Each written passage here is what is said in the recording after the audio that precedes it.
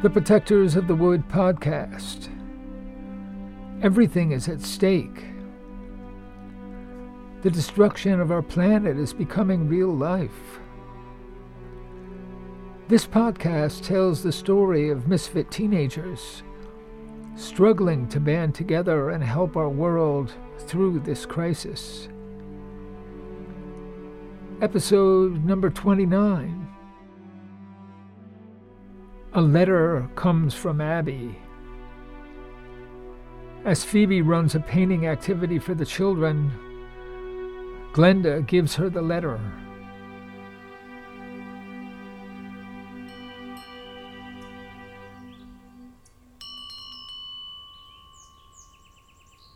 Look at my picture! Look at my picture! Look at mine! Tiny wanted immediate attention, and Lucy, Nancy, and Jane all joined in. I spilled the water. It's all over the table. Mommy! I've got paint on my cheek! And it was true. Kayla had a big blue streak on her face. Her mother wiped it off. Phoebe decided to change the action. Let's hang the pictures up now. And if you like, we can try one more. Me too! Phoebe thumbtacked the pictures to the bulletin board and set out the paper for the children to start again. Rob had been talking to Glenda and Ellen, Kayla's mother. When the parents of Lucy, Nancy, Jane, and Ned arrived, they formed a group together. As Phoebe hung up the next round of pictures, the parents clapped and paid extravagant compliments. Rob stood up. I'm proud to announce that this wonderful group of children will all be in our new morning preschool class starting Monday and running through the new school year. 2 more boys will be joining later in the summer. Everyone clapped again and began getting acquainted. Rob took this moment to thank Phoebe for hosting the activity. She noticed that he did not appear to age at all. He seemed no different than he was 10 years ago. A quiet man with black hair, skin a copper color, wide face with gentle smile. He wore jeans and leather moccasins. It was hard to guess his age. Phoebe realized that here was another person she'd seen since childhood, but did not know very well. The children were getting a little out of hand. With peals of excited laughter, they began to run around the store, grabbing things, playing tag, exploring this fascinating place that seemed to be made especially for them.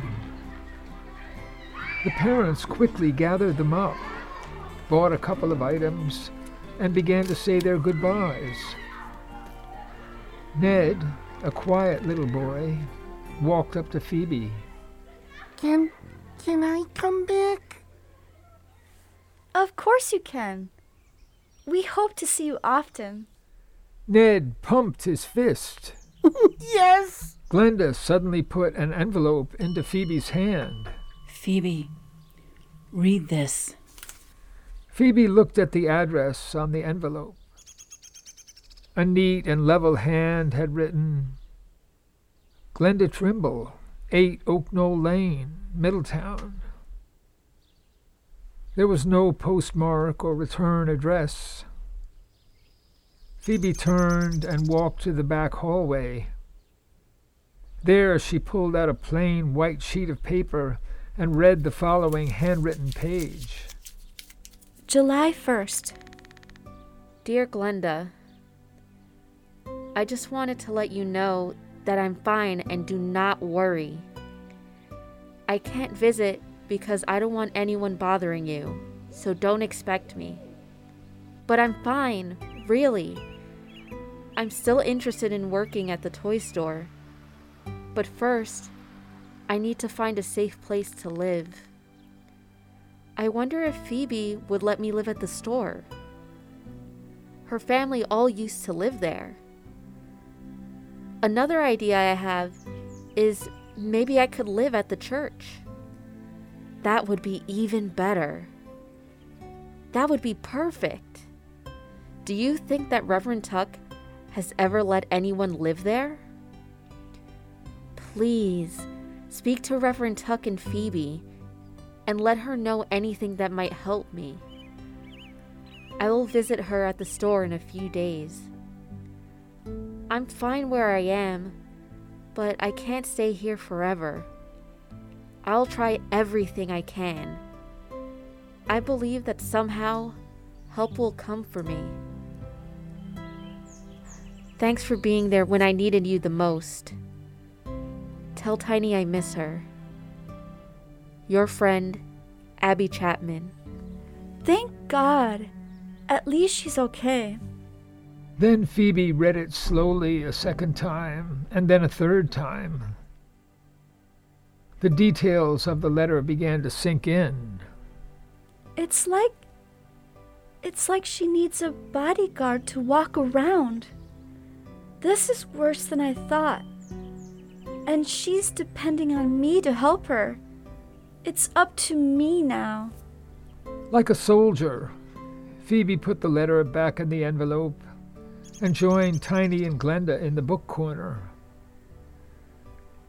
Glenda was reading a Frog and Toad book aloud, and Tiny was listening intently.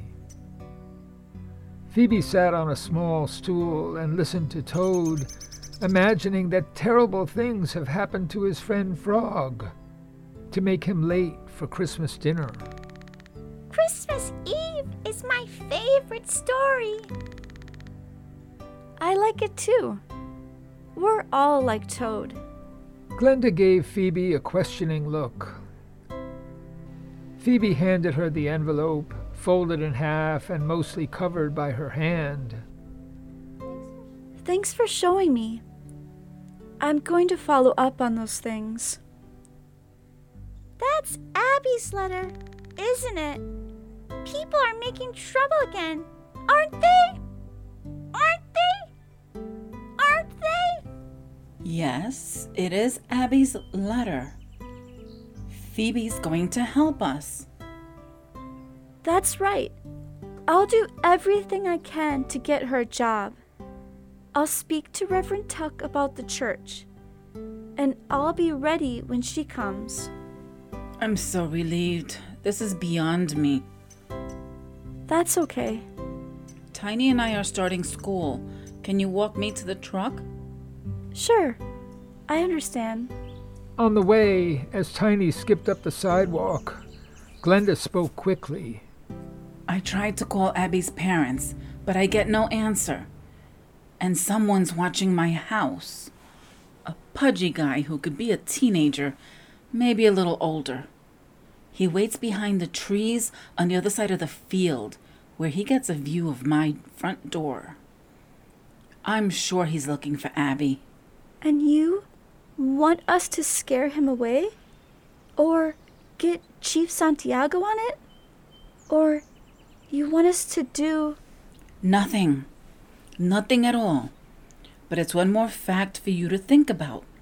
When I got this letter, I made up my mind. My strategy is to let him look. I want him to look.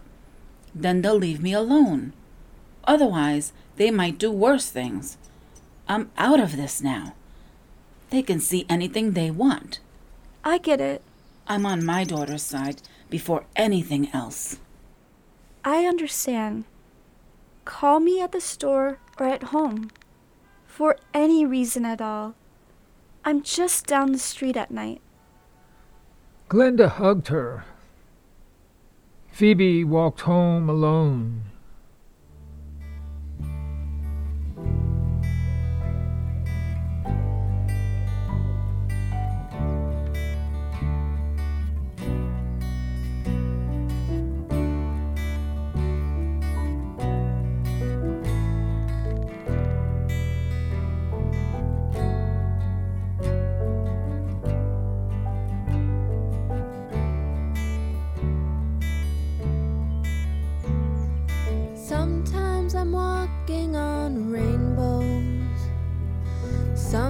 Sometimes I'm locked underground, but if I hear you say it's all okay, there's nothing compares with that sound.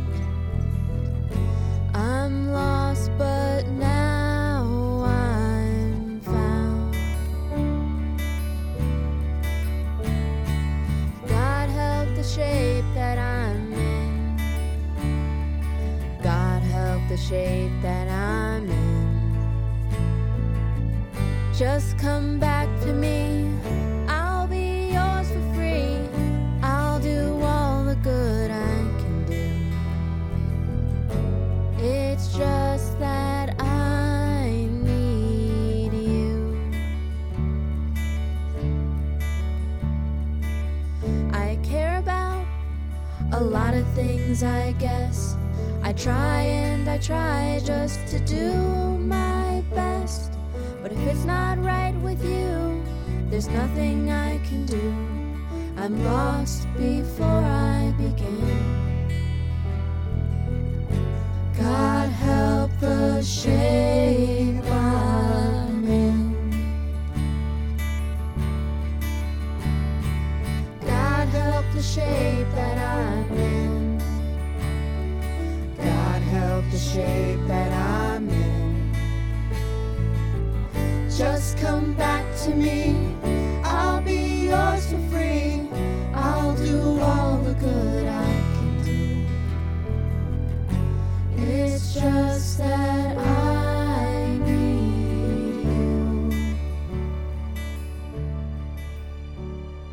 Sometimes I'm stumbling through my day, and there's no light upon the way. There's nothing I can see, it's dark as can be. Hold my hand and see me through. I'm lost if I don't have you. God help the shape that I'm in. God help the shape that I'm in. Just come back to me. I'll be yours for free. I'll do all the good I can do. It's just that I need you. God help the shape that I'm in. God help the shape that I'm in. Just come back to me. I'll be yours for free. I'll do all the good I can do. It's just that I need you.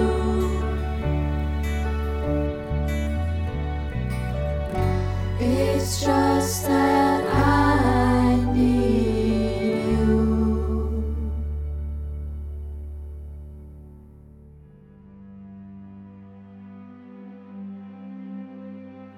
Thanks for listening to the Protectors of the Wood podcast.